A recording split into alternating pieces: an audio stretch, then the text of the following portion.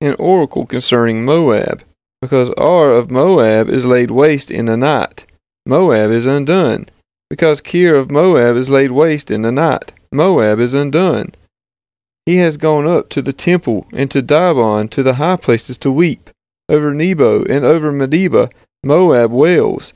On every head is baldness, every beard is shorn. In the streets they wear sackcloth. On the housetops and in the squares everyone wails and melts in tears. Heshbon and Elealeh cry out. Their voice is heard as far as Jahaz.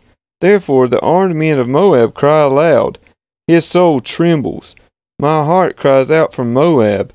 Her fugitives flee to Zor, to Elgath Shelishiah. For at the ascent of Lubath they go up weeping. On the road to Horonaim they raise a cry of destruction. The waters of Nimrim are a desolation. The grass is withered, the vegetation fails, the greenery is no more.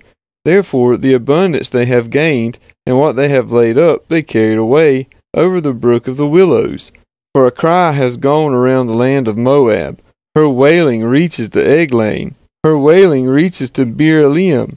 For the waters of Dibon are full of blood. For I will bring upon Dibon even more, a line for those of Moab who escape, for the remnant of the land.